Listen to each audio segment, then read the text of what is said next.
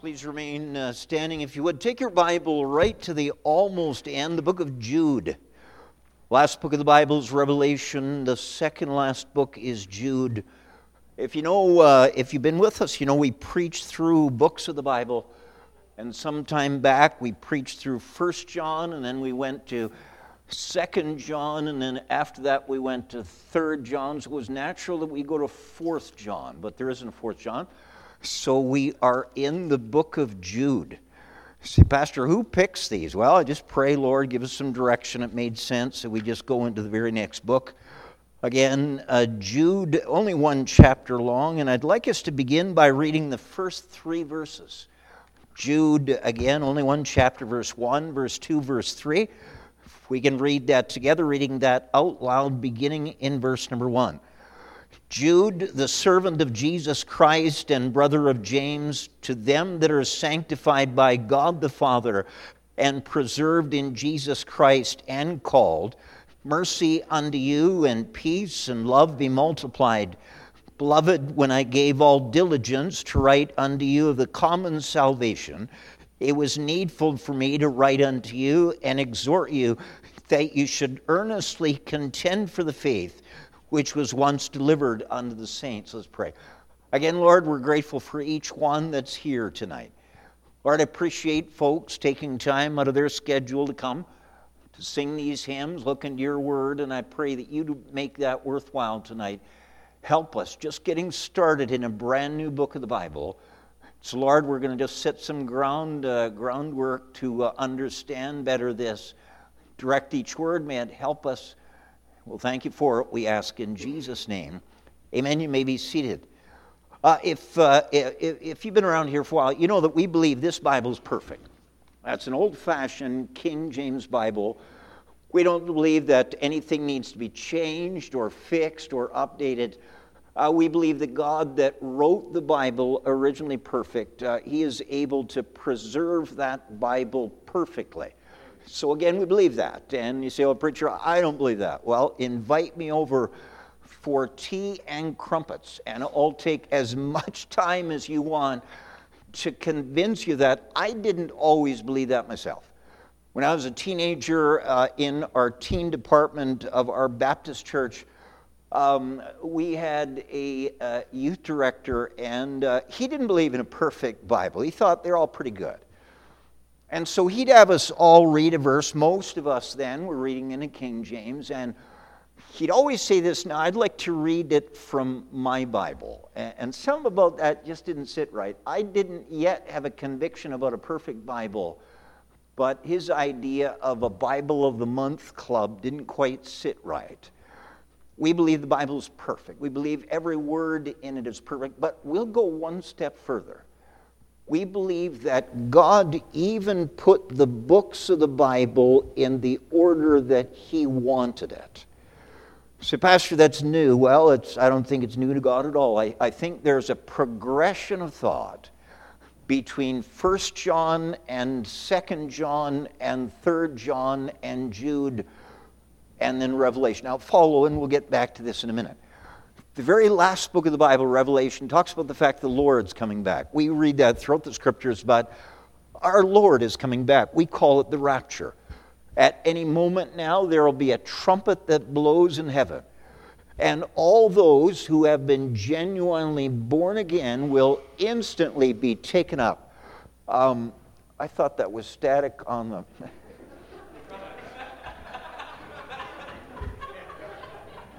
Do we feel better? I'm sorry. I'm looking at the speakers thinking...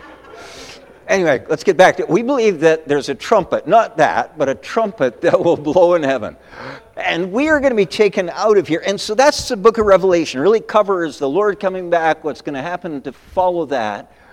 But you know what happens in Jude, that's the book right before, is going to be going on before the Lord comes back. And 3 John before that, 2 John before.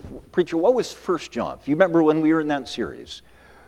1 John was written that you can know that you're a child of God. Not hope so, not think so. And we found in 1 John, 5 chapters long, we found 12 ways that you can know that you're a child of God. Sometimes we talk to people, do you know for sure you're going to heaven? Some say, I think so. You have got to have more than I think so. Well, I hope so. You can have more than I hope so. John wrote this, these things have I written unto you that believe on the name of the Son of God, that you may know, K-N-O-W, that you have, H-A-V-E, eternal life. You can have eternal life and you can know it. So as we look there in the book of 1 John, we are reminded that you can know that you're a child of God. But John gave us a hint already in 1 John that there would be people that did not believe that Jesus indeed is the Son of God. And John called them Antichrist. That was 1 John. So 1 John is a warning that as we get closer to the return of the Lord, there will be some that flat out deny that Jesus is God. Well, now you move into 2 John. As we got into 2 John, it was written to a woman, her name's not given. She was faithful in a local church. She was a kind, hospitable woman. And she was so hospitable, she was opening her door to everyone that came by. Even those that came by her home that didn't believe that Jesus is the Son of God. John wrote to her and said, you are not supposed to open your door to that kind of people. Now, follow the succession. John, in 1 John, said, Antichrists will come who don't believe that Christ is the Son of God. Now, when you get into 2 John, many of these that teach a false doctrine, denying that Jesus is God, will try to get into your home. And John says in 2 John, you don't let them in your home. Now, I hate for people to walk away from church and say, what was he talking about? A Jehovah's Witness does not believe that Jesus is the Son of God. You don't want to let them into your home. So I just like to argue. Okay, argue outside the doors of your home. Don't let them in. Don't bid them Godspeed. A Mormon does not believe that Jesus is God's Son, as no one else could ever be God's Son. They'll say Jesus was a Son of God. No, he was the only begotten Son. So 1 John warned of Antichrist that would deny the doctrine of Christ. When you get into 2 John, these who deny the doctrine of Christ are going to try to get into homes. Don't let them. When you get to 3 John, in 3 John, they're not just trying to get into homes. They're trying to get into churches. And in 3 John, we found that some in churches are actually trying to bring in a new philosophy into church and keep the old philosophy out. You say, preacher, now we're in Jude. What are we going to find in Jude? We're going to find an open attack on old-fashioned Bible-believing churches. Say, preacher, is that really what this book of Jude is all about? Well, look there in Jude verse 3. Jude says, Beloved, when I gave all diligence to write unto you the common salvation, it was needful for me to write unto you and exhort you that you should earnestly contend for the faith. Why? Why do we have to fight for this old Christian faith, Pastor? Well, look at verse 4. For there are certain men crept in unaware. So now they've already made their way into the church. Look there in verse number 4. Keep reading. Crept in unaware, before of old ordained to this condemnation, ungodly men, turning the grace of our God into lasciviousness. That's a long word. We don't often use it. It's a license to sin. So here Jude is saying that there will be those before the Lord returns that are going to try to make their way into churches and change what the church believes and change what the church practices. And that's what this book of Jude is all about. Look there in verse number 8, Jude verse 8. Likewise also these filthy dreamers that defile the flesh, despise dominion, and speak evil of dignities. So again, as you progress from 1 John to 2 John to 3 John into Jude, the attack is mounting. An attack is mounting on an old-fashioned church, and he not only identifies the problem, But in this series on Jude, we're going to look at what Jude says needs to be done. When that's happening in your church, how do you defend your church against that? You know, the book of Jude, 1 chapter, 25 verses. It's only one of 5 books in all the Bible that is only 1 chapter long. In the Old Testament, Obadiah is 1 chapter long. In the New Testament, it's Philemon, 2 John, 3 John, and Jude. And this evening, we're just going to get our feet wet. Just going to start. Can't cover the whole book in one night, though some might try. If you're writing a title down, An Introduction to the Book of Jude. An Introduction to the Book of Jude. Pastor, if we're just going to get our feet wet, what can we learn about this book? Look first of all in Jude 1 and verse 1. Jude, the servant of Jesus Christ and brother of James. If you're taking notes tonight, again, my title and introduction to the book of Jude. First, who is the person who wrote the book of Jude? That's the first thing if you write that down. Who is the person who wrote the book of Jude? Could I say this? Truth is always true, no matter who gives it. But it's always interesting from the Bible who God had to write down those truths. Always an important thing. Here we're told that this little book was written by Jude. And we would say, who's Jude? Well, you know, that's not nearly the easy question you would think of. Because this is the only place in the entire Bible where we find this person, Jude, even mentioned. You know that there's a lot to learn from the Bible by cross-reference. So when God says something in one place, you can often tie it together where God said something just like that in another place. A lot of Bible we learn by cross-reference. But we can't do that with this man Jude because his name Jude is only found in this place. You say, Pastor, we're up the creek. We don't know what to do. No, we get a little bit of help. That word Jude is short form for a longer name. It's short form for either Judah or Judas. Just like when I grew up, my name was Robert. My friends now either call me Pastor or they call me Rob. That's a short form. Jude is a short form for Judas, short form for Judah. Well, if that's the case, if this name Jude is a short form, there's quite a number of those in the Scriptures that are named Judah or named Judas. Now, again, it is all information. I think it'll help as we get through this book. We know that Jacob had 12 sons. One of those sons was Judah. In fact, that was his 4th son. I don't think this is that Judah because that would be separated by over 2,000 years. The Genesis Judah didn't write this book. We are pretty safe in that. When you go through the genealogy, that's this man's son, and this was his son, and he was his son. The genealogy of Jesus Christ is given there in Luke chapter 3, and most of those people were in the Old Testament. There are several Judah or Judas in that list. I don't think it's any of them.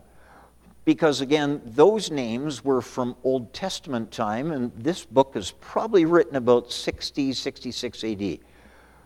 Okay, Pastor, you've ruled those out. Who else do we know by the name of Judah? Well, you know that in the list of 12 apostles, there are 2 that are named Judas. The most familiar one that we know in the 12 apostles is Judas Iscariot.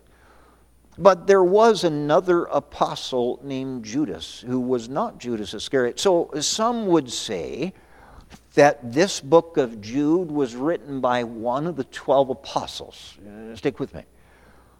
Some say, no, it wasn't written by one of the 12 apostles. After Mary gave birth to Jesus Christ, we know that Mary gave birth to other sons and other daughters. There's a church in this town that teaches that Mary was a perpetual virgin.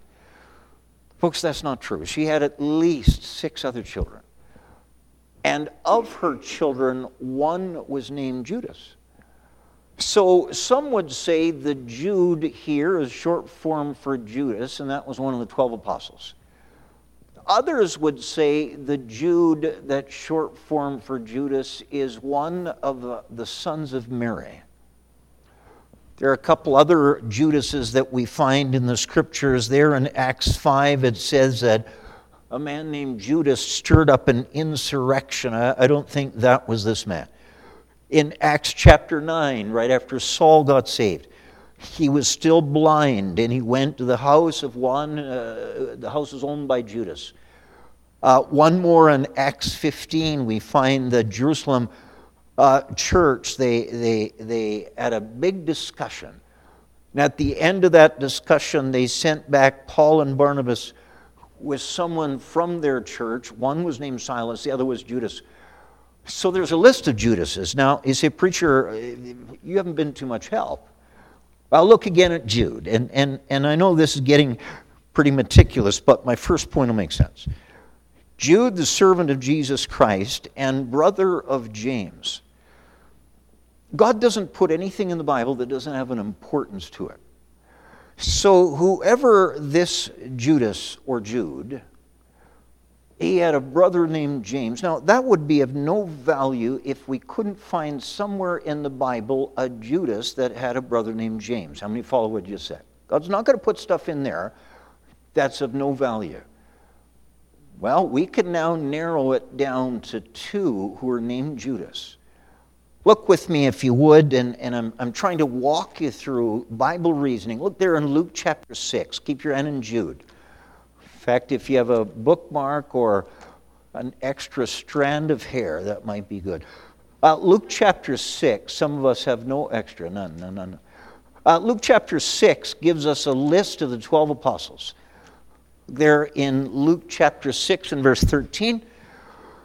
Luke 6 and 13, when it was day, he, Jesus, called unto him his disciples, of whom he chose 12, whom he also named apostles. So here's a list of the apostles. Verse 14, Simon he also named Peter, and Andrew his brother, James and John, Philip and Bartholomew, Matthew and Thomas, James the son of Alphaeus, and Simon called Zelotes, and Judas the brother of James.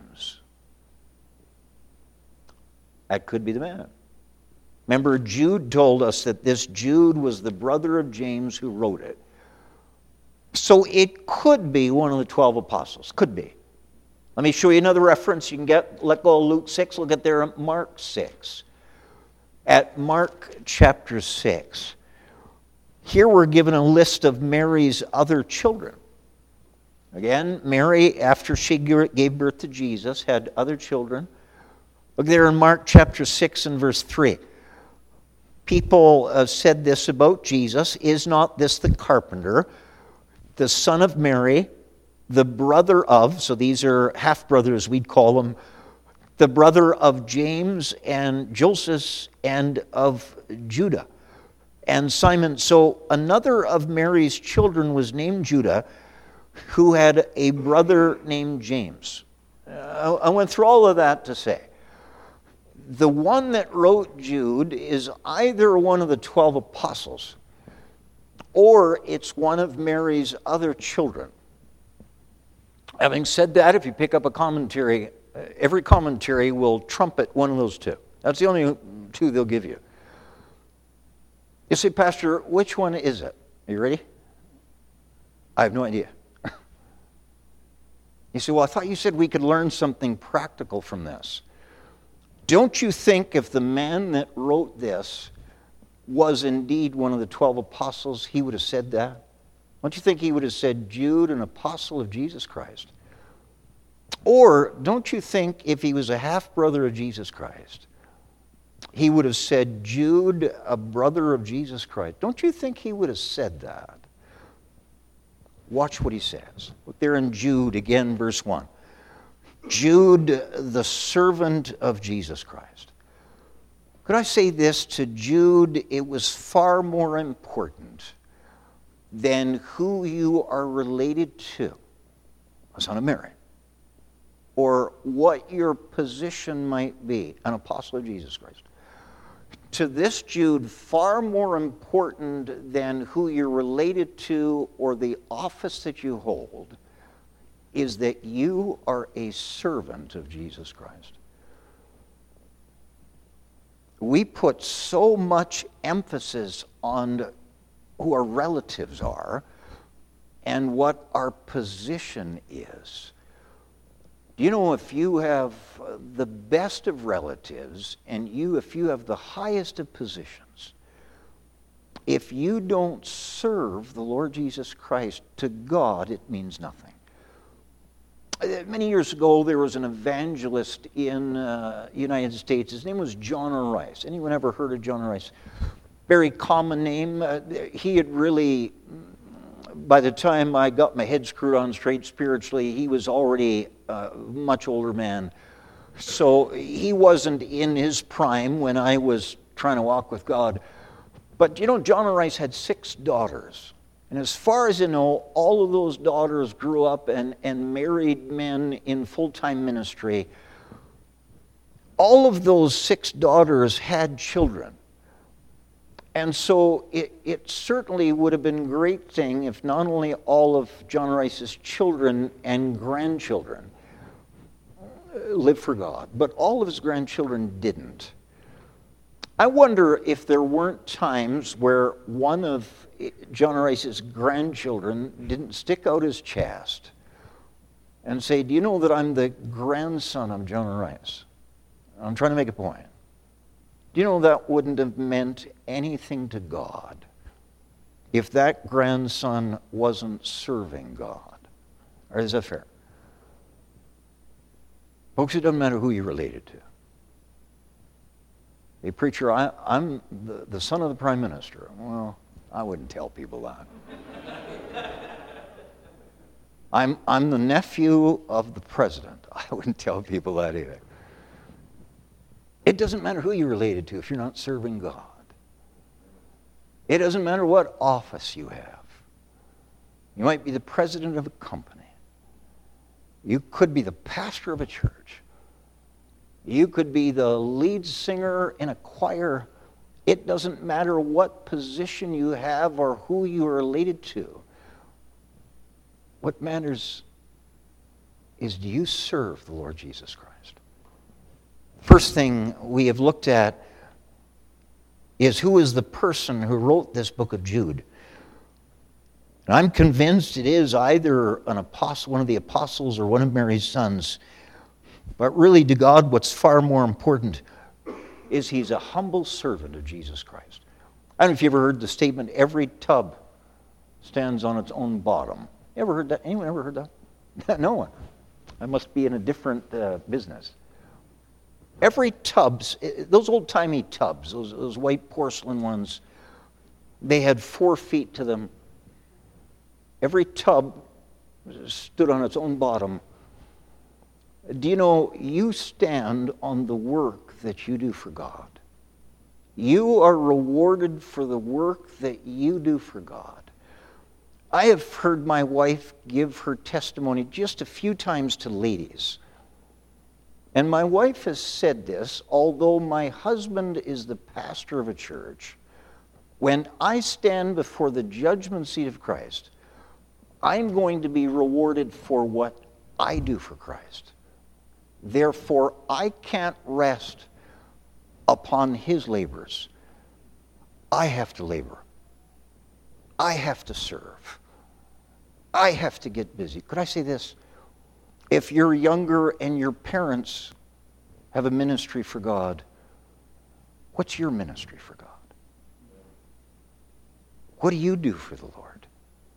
And if you're older and your children are busy in the work of God, what's your work of God? This is just basic stuff. I'd say the first thing that we learn here is, who is the person who wrote this book of Jude? And very simply, it's a humble servant of Jesus Christ. I give you a second thing. Look there in Jude, again in verse number 1, because we only read the first half.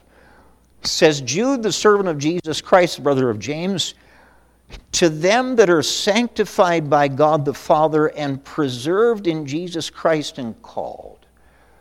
Second thing, would you write this question down? Who are the people that this book of Jude was written to?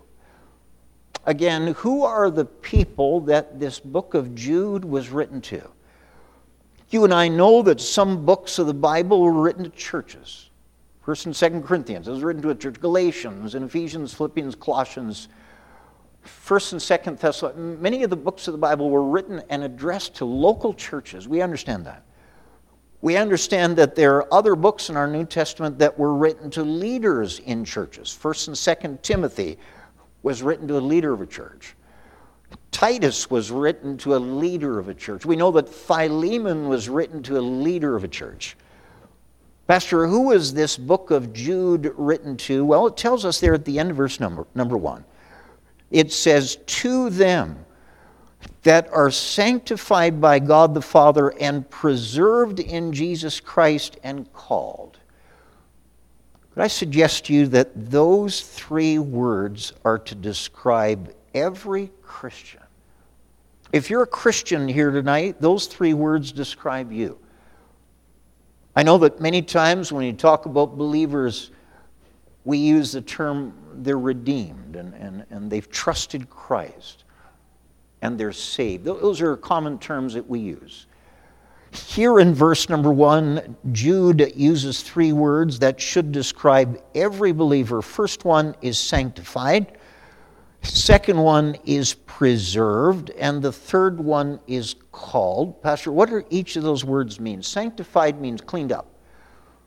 Sanctified means set apart. You and I know that there are many in this world that try to sanctify themselves. And that's okay. I can give you a list. I hesitate to do it. Someone always gets offended with somewhere on the list. Some people decide, I need to give up drinking. I need to cut off from partaking in that. So they're sanctifying themselves.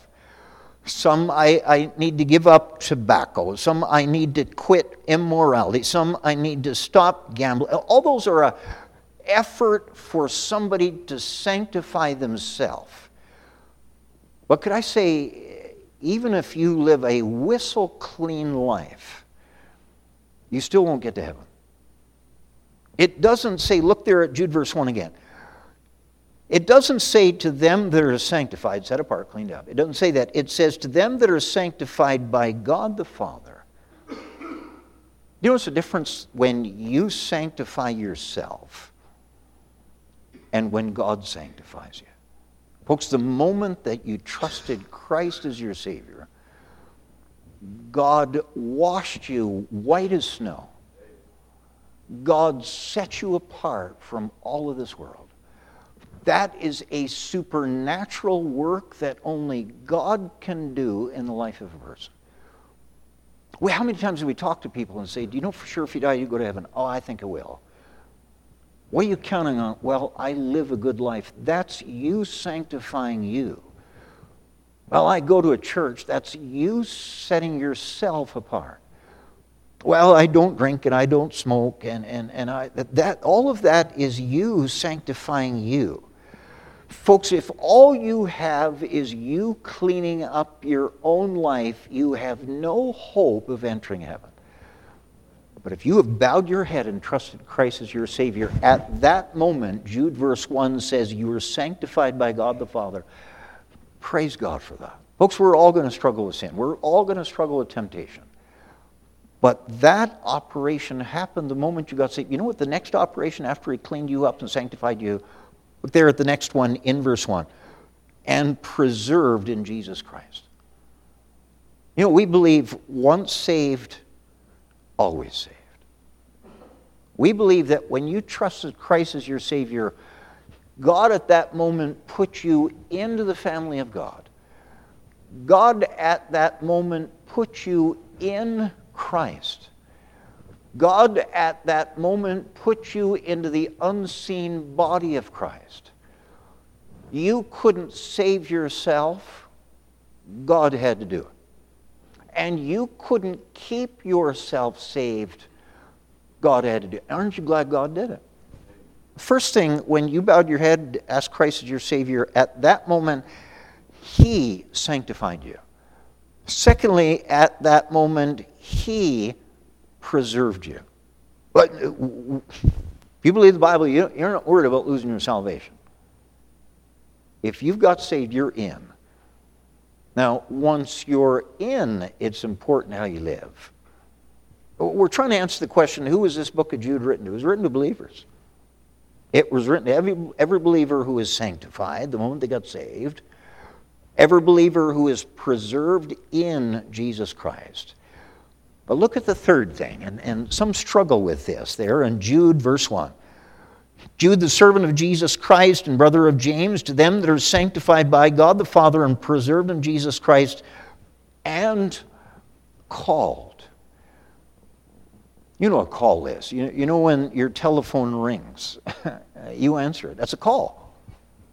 Now, some people don't want to answer the call. But this verse says everybody that has been sanctified by God the Father, every one of them has been preserved in Jesus Christ. And every one of them has been called.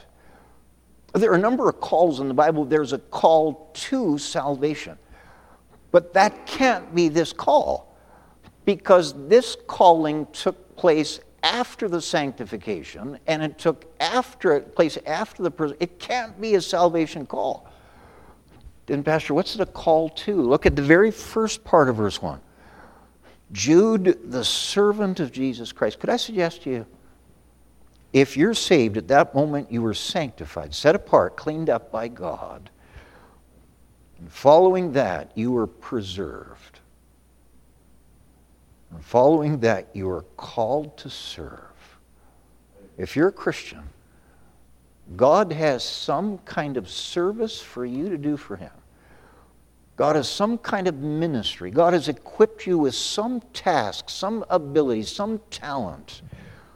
Far too many Christians are thankful that they were sanctified by God and preserved in Christ, but for some reason think the calling is something they can say yes or no to. If you're saved, God has something for you to do in the great work of God. We've answered two questions. First question we've answered is who has written this book of Jude? It's a humble servant of Jesus Christ. Secondly, who are the people that this book of Jude was written to? And the answer is it's written to every saved person, no matter where they live, no matter what time element they're in. I give you a third thing. There in Jude 1, verse 2. Okay, Pastor, we've been called to serve, but you don't understand, I don't have the talents and abilities. Why should I serve? Well, here's the why. Verse 2. Mercy unto you and peace and love be multiplied. Could I give you a third question? What ought push us to serve the Lord? Pastor, you say that we're all called to serve. I don't think I can. Well, God says He called you. Preacher, what makes you think that I can? I think it's because of verse 2. Because you realized that if you're on your way to heaven, it's only because of the mercy of God. We have two words that sometimes are interchanged, sometimes are confused. I know that some of you heard this before, but grace, God's grace. God's grace is God giving us something we don't deserve. That's grace. You know, if we go to heaven, and if you're saved, you're not going to heaven because you deserve it. You're going to heaven solely by the grace of God. So we go to heaven because of the grace of God. Mercy is not getting what we do deserve. You know what we deserve because of our sin? We deserve hell. We go to heaven because of grace. We don't go to hell because of mercy. And I'm saying to you, if you can say in all honesty in your heart, I know that when I die I'm going to heaven, that's only true because of God's mercy. That alone should compel you to serve God. But not only that, look at the next one, verse number 2, mercy unto you and peace. Many of God's people would have to admit before they got saved there was no peace in their heart. There was turmoil, there was trouble, there was dissension, there was strife. Folks, if in your Christian life you are enjoying a peace that passeth understanding, God did that. Preacher, why and how am I going to be able to serve God? Because you're grateful for His mercy and you're grateful for His peace. And then look there at the third one in verse 2. Mercy unto you and peace and love. Before we were saved, it might have been only a dad or a mom that loved you. Before we were saved, many people thought, no one loves me. Isn't it good to be loved? I'm not talking a sinful way. I'm talking in a good way. Folks, God loves you. That's why Jesus went to the cross of Calvary. And God's people love you. You say, preacher, third question, what ought to push us to serve our Lord? And very clearly, it ought to be His mercy, His peace, and His love. We wouldn't be on our way to heaven without it. But I want you to look at a little word that kind of adds a new angle to this third question. Notice the tense, like past tense, present tense, future tense. Mercy unto you. That sounds like present tense. And peace. And love be multiplied. That's no longer just something that God did for you and I in the past. It says that these three things, yes, that we needed to save us. Those three things ought now to be multiplied in your life. If it was because of the mercy of God that you're saved, now you ought to evidence mercy in other people's lives. If it's because of the peace of God that you are saved, you now ought to manifest peace to other people in their lives. And because of God's love, you're saved. Are you loving other people? This be multiplied suggests that, folks, these things ought to continue to be true. I've answered three questions. First of all, who is the person who wrote the book of Jude? It's a humble servant of Jesus. It wasn't important for him to tell people who he was related to tell people what office he held. He just wanted to be a servant. Secondly, who are the people that this book of Jude was written to? Written to every believer. Third thing, what ought push us to serve our Lord? And it should be that God's mercy and His peace and His love to you, not only in the past, but continuing in the present, that ought to press you to serve the Lord in some way. I give you the last thing this morning. Look there in Jude, verse number 3. Last question, if you'd write this down, is what is the purpose of the book of Jude? What's it written for? What are we to learn from this? Look there in verse 3, beloved, when I gave all diligence to write unto you the common salvation. Stop right there. Do you know, as Jude pulled out his pen and paper, or his quill and parchment, or whatever it was, as Jude pulled out the tools to write this letter, he was going to write a letter about the common salvation, how good it is to be saved. He was going to write about verse 2, about God's mercy and God's peace and God's love. He was about to write a letter that would charge everybody up and get everybody, amen, glory to God, I'm saved. He was going to write a letter along those lines. Look at it again, verse 3. Beloved, when I gave all diligence to write unto you the common salvation. He said, I was putting my heart into it. It was needful for me to write unto you. You know what he's saying? God changed my direction. God changed my plan. God changed my subject. If that's not an indication of the inspiration of God and the writers of the Bible. I know as a preacher, sometimes I begin with pen and paper or keyboard and computer. I begin working at a message and it just doesn't work. If you've ever preached, you know what that's like. And the more you preach, the more you know what it's like. And you're frustrated. And I can't tell you how many times I'm just staring at that screen. And I'm just locked. I can't go any further. Not the screen, me. I'm locked. And I push back from the chair and I begin to pace. Sometimes it's in here. Sometimes it's down the hallway. And I'll say, God, I'll preach whatever you want. But I got to know what you want. And you have to help me. That's what Jude was doing. He was putting all diligence to write of the common salvation, how good it is to be saved. And he said, God changed my direction. What an evidence of the inspiration of the Word of God. Again, verse 3. He says, Beloved, when I gave all diligence to write unto you the common salvation, it was needful for me. There was something that was more necessary for me to write. It was needful for me to write unto you and exhort you that you should earnestly contend for the faith which was once delivered unto the saints. You know what Jude noticed? as the church age continued, there were some churches that held to the faith, but they were changing. And they were justifying those changes. And it bothered Jude because it must have bothered God. And God must have said, Jude, you're going to have to hold that common salvation theme for another letter. And Jude, you need to address this idea about the fact that churches and those in churches, there is a push to change the faith. Pastor, what does the faith mean? In the Bible, the word faith means one of two things. Sometimes when we talk about faith, we talk about trust. For by grace are you saved through faith. And so you and I know that to get to heaven, you have to completely trust the completed work of Jesus at Calvary. That's faith. That's one explanation of faith. Trust.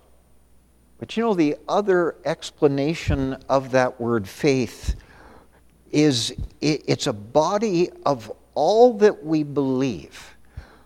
Keep your hand in Jude. Don't lose it. Just an example. Look there in 1 Corinthians chapter number 16. 1 Corinthians chapter 16. I just want to give you a verse where that faith in that context. We hold to the Christian faith. There are places in this world you can go to, they hold to the Muslim faith. Some, as we saw in Thailand, the Hindu faith. There are all kinds of faiths. Well, we hold to the Christian faith. Look there in 1 Corinthians 16:13. The Bible says, watch ye, stand fast in the faith. Not your faith, that would be trust if it was your faith. He said, stand fast in the faith. Folks, our faith is not only the doctrines that we believe. We believe in a heaven. We believe in a hell. That's part of our faith. We believe in the Trinity, God the Father, God the Son, God the Holy Spirit, 3 in 1, 1 in 3, and the one in the middle died for me. That's part of our faith. We believe in a judgment to come.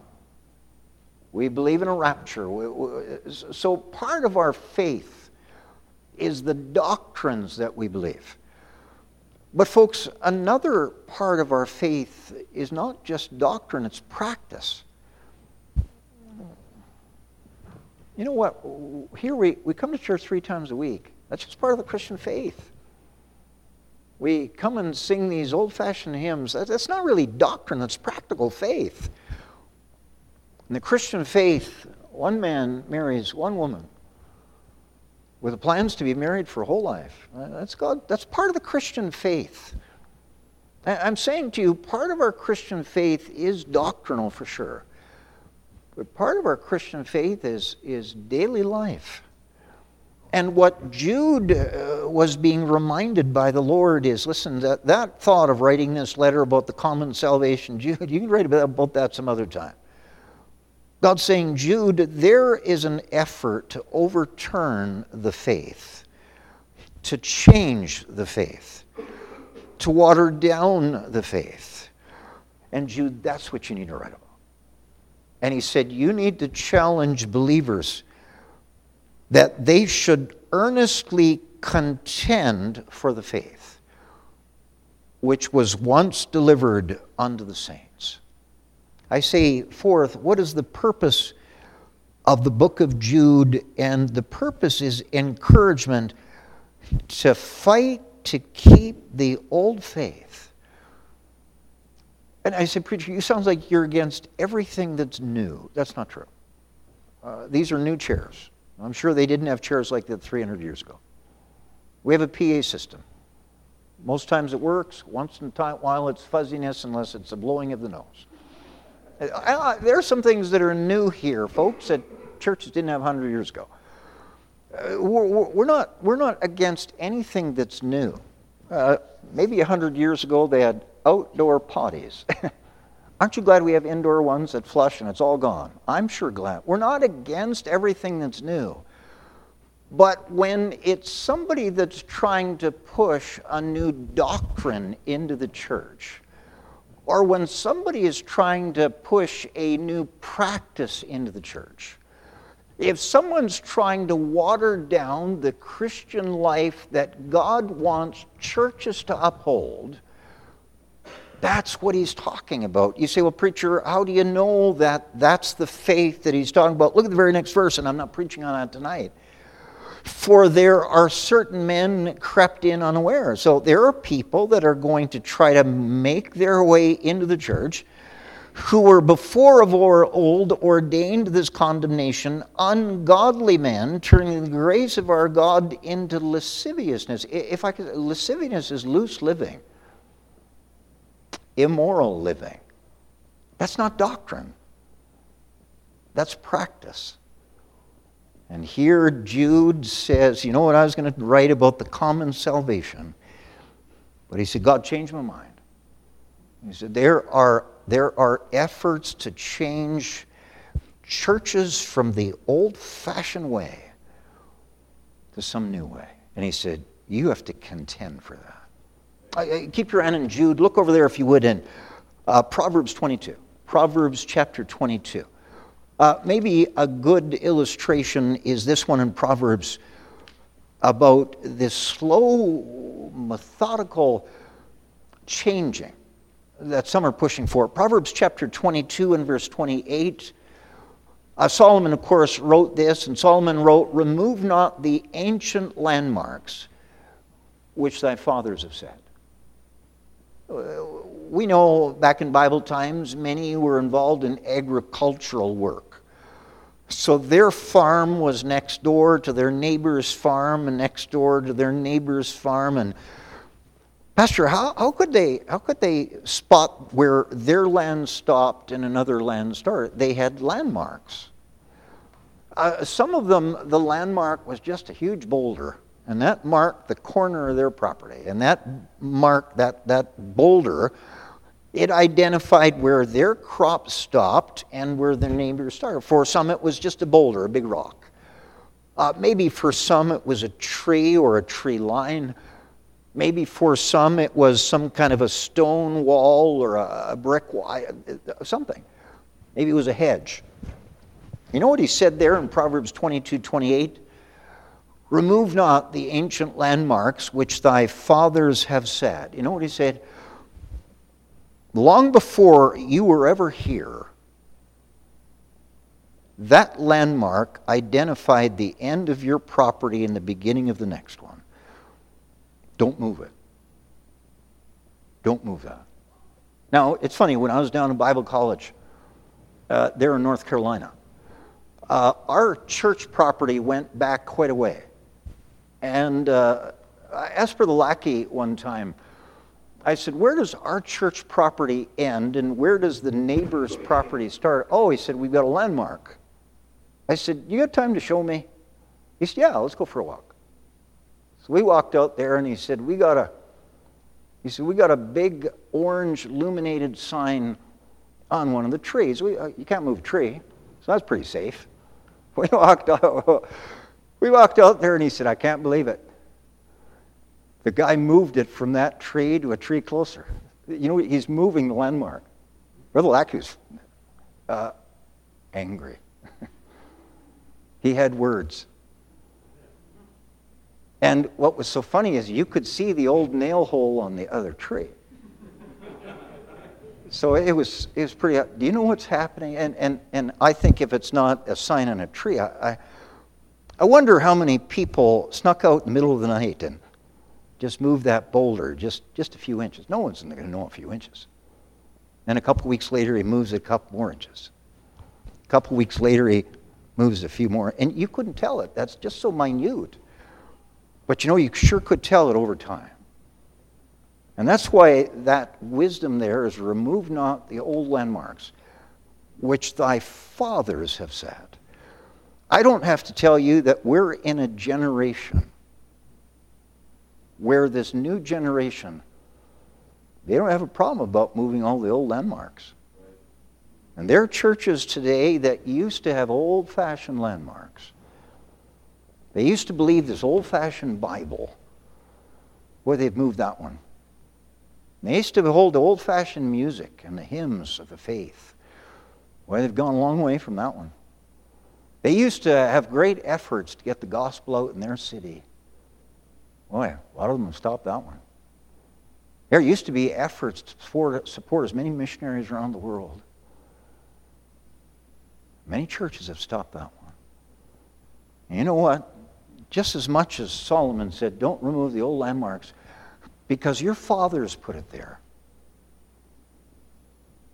May I say to you that Jude is writing and he's saying, there are churches that are moving those things because people want it somewhere different.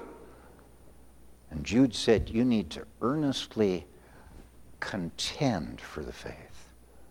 You need to fight to keep that old-fashioned landmark where it's been at long before you ever came. Pastor, I don't like to contend. Contend seems like a mean word. The Bible says that we're earnestly to contend for the faith. Preacher, why is it that some don't contend for the faith? I don't know. Maybe they themselves have moved, and that's why they don't want to fight to keep the old way they moved themselves. Maybe some don't want to contend for the faith because they don't know where in the Bible it says to keep that. Maybe some, they don't want to contend for the faith because they want to get along with everybody. Maybe some don't want to contend for the faith because their closest friends have moved. And that puts them in a very awkward position to keep where the landmarks have always been and to stay with their friends. But your friends are going to keep moving. And you are going to have to, at some point, make a choice. Say, preacher, what good is accomplished by contending? Well, it salvages the house of God just a little bit longer.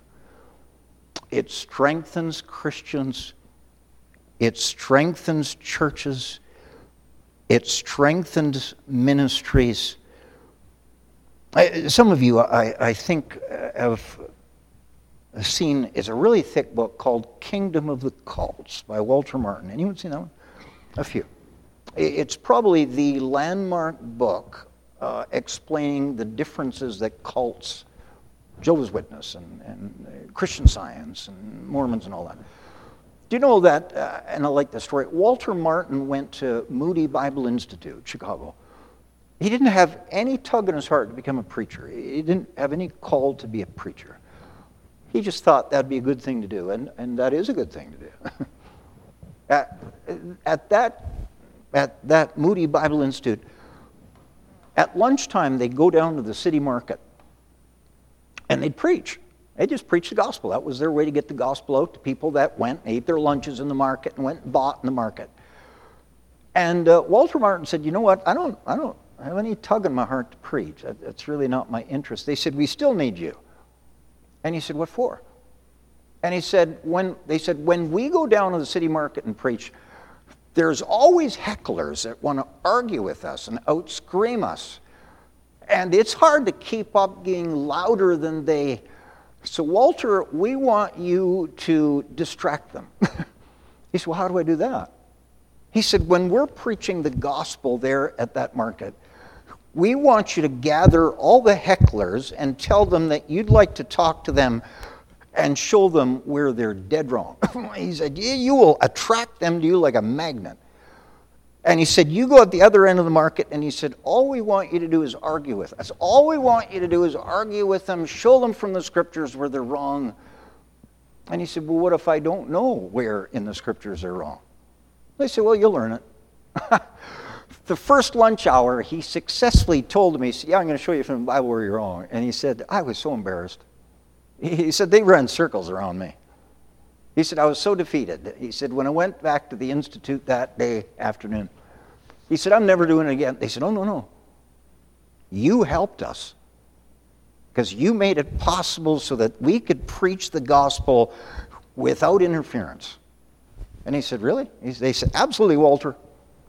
If it weren't for you, there would be people that did not hear the truth. We need you to do it tomorrow. And he said, I don't want to. They said, we need, and you know the next lunch, he did the same thing, but that night before he'd learned some Bible answers that he didn't know, and he threw that at them, and so they tripped him up with something else. Do you know that thickest book on the kingdom of occults was the result of him going toe-to-toe, earnestly contending for the faith? Say, preacher, what good does it do to earnestly contend for the faith? You make it possible for the gospel to go farther. You make it possible for the gospel to be more effective. You make it possible for Christians could be strengthened. That King in the Cults book, I don't know whether they're in their 10th edition or 20th edition or 30th edition. I don't think Walter had any idea by contending at the other end of the market that God was going to use him to strengthen Christians around the world for the next dozens and dozens of years. But by him contending for the faith, he's helped Christians, he's helped churches. Do you know the purpose of this book? Don't just lie down when someone tries to bring in something new. Stand for the faith. Earnestly contend for the faith. Do it for your generation, the next generation, and the next one to come. That's what this whole little book of Jude is all about. Stand for the faith. Let's pray. Father, I pray you'd help us. Lord, we've really just got our feet wet in this new book. Help us. Lord, this is the last book before the book of Revelation. This is the last charge before Jesus comes back. Lord, in this little book, we are reminded that just before the Lord returns, there will be an effort to overturn old-fashioned churches. Lord, would you help God's people to band together and to say, it's not going to happen here. Give us some resolve. Give us some soldiers of Christ. Lord, would you help us, like that song we sang earlier, Onward Christian Soldiers. Help us, Lord.